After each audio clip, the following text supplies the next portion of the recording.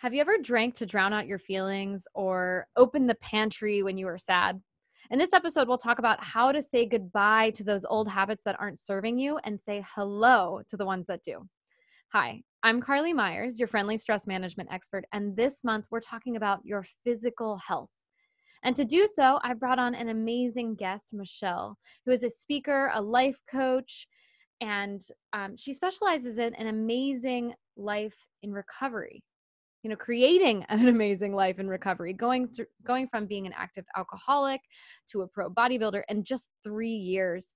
Now, Michelle, I'd love it if you could tell us a little bit more about your company, maybe in a sentence or two. Yeah.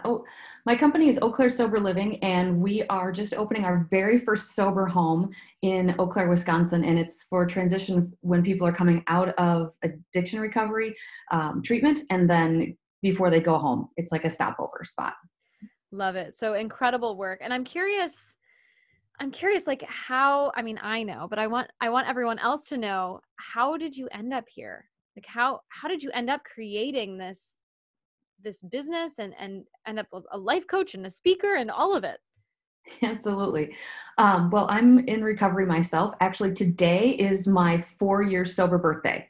So What? very excited to be doing this with you today. So yeah, so I have been in recovery for 4 years, and the sober living was so integral to my recovery. It allowed me that space that I needed to be able to just heal longer. It's not something that happens overnight that you become an addict or an alcoholic, and it certainly doesn't heal that quickly either. So that sober living piece to me was a big deal. And then I have been life coaching people and speaking about sobriety and different things. The health, the pro bodybuilding has come out of my sobriety. That was another piece that the physical health helped support me immensely. And so that's been a big topic of mine. And an extra fun bonus was to get to be the pro bodybuilder. I know, it's crazy. It's such a transformation. So I feel like, when we hear the word recovery a lot thrown around, Mhm. I'm recovered. I've been in recovery for, X years. I've just had, but like, what is that? I think the word recovery doesn't just have to apply to, the folks that, are drinking too much or doing all the like the drugs and all the stuff that we think about when we think about recovery. So like, for everyone that's listening at home, I just want to point that out. And I'd be curious, Michelle, like, what is your thought on recovering just as as a human, without the labels, without all of that? Yeah, absolutely. For me, the recovery piece, it's a term, but it's really what I've learned is just how to build a life that supports the life that I want. So I've built a lifestyle that supports the life that I want. So there's certain things that I do on a daily basis and weekly basis that helps me to have a life that I love. And part of those are, eating healthy, getting physical exercise, my spiritual connection, some meditation, connecting with others, and doing something with purpose, giving back in some way. So that's what I've learned out of recovery. And I think all of us try to escape reality and the stresses of life and everything. It's just a matter of what way are we choosing and how far are we taking it? Are we binging out on television? Are we in the pantry eating cookies and trying to, numb ourselves that way? Are we on social media? Are we shopping too much or spending too much? Or what ways? We all have an outlet that is a little unhealthy, and just making sure that that's staying in check. Or if it has gotten out of hand, how do I go get help, and how do we make those changes? Yeah, it's funny. For some reason, as you were talking, it was like my brain was like, I'm recovering from unhappiness, or like I'm recovering from Mhm. negative emotions. Like, it doesn't matter what the, what the the unhealthy quote unquote coping mechanism is. It's that recovery is all about just making setting yourself up for success, finding that sense of contentment or that peace or that that's connection with yourself that maybe we've never had before, so that we can get rid of that stuff that we're not necessarily proud of, or that isn't serving us. Absolutely. Making room for those healthy things that do support the life that you want to have. And you're right. We are all, overcoming, really. It's rebuilding, it's overcoming. There's ups and downs and highs and lows for all of us.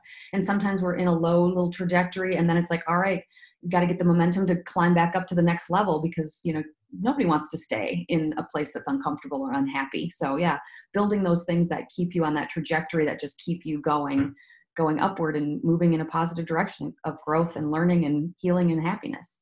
Okay. Yeah. So it's funny. I'm thinking right now about how we're recording this, and the last time I was at the grocery store, the baking aisle was empty. Every time it's trash day, like there's the glass containers and all the recycling bins and, all of the things that we're going through, and just as we go through this collective trauma, if you will. And I'm curious, like, for someone who's like, you know what, I'm done with that. I don't want to eat my feelings anymore, or I don't want to go online and do a little retail therapy. I want to create better habits. What do you recommend? What are the steps that we can start taking, today?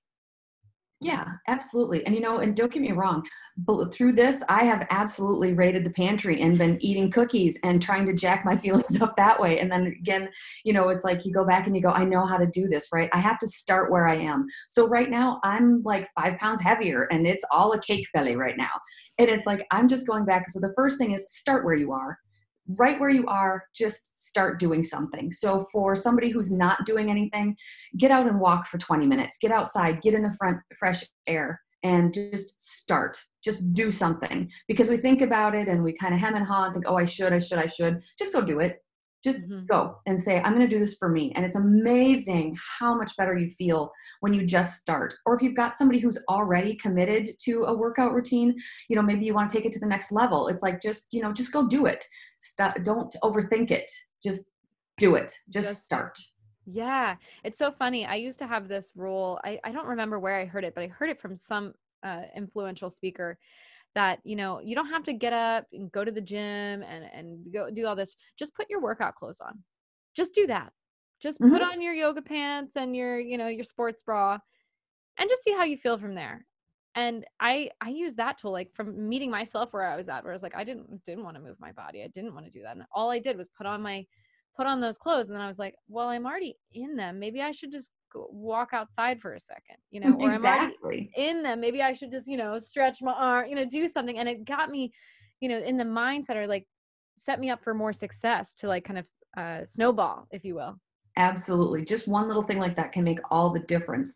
And then the other thing that I've found is scheduling that time, just saying, Mm. okay, if my goal is to walk twice a week or 3 times a week, that I do that. And I'm going to do it Monday, Wednesday, and Friday. And I'm going to do it at, 7 o'clock or whatever the time is. If you schedule it, it will be much more likely to happen Mm. rather than just, oh, I'm thinking about it and that sort of thing. So scheduling it every week, or yeah, however many days you want to do it, and a certain time that you get up in the morning and that's your time, or if it's in the evening, whatever time that is, Mm. that creates the habit. And once the habit is in place, because everything we're doing, our lives are just a series of habits. Yep. So I'm either in the habit of getting up and exercising or I'm not. Hmm. And either way, that's a habit. So once I've created that habit of exercise, boy, now if I go a couple days without it, I am so cranky. And it's like, oof, I know I've got to get back to my schedule and start back where I am again. So Yeah. So it's, starting where you are, scheduling that time though, creating that space for yourself, whatever the new habit is, and showing up, because once eventually those, I always like to call them like the muscles, right? Like our muscles for my muscle for cookie dough used to be much stronger. Thank goodness it's a little weaker now, you know, and then I'm growing another, another muscle over here, and whatever that new positive habit is. And so it's all about, where you put in the work. 100%. So absolutely.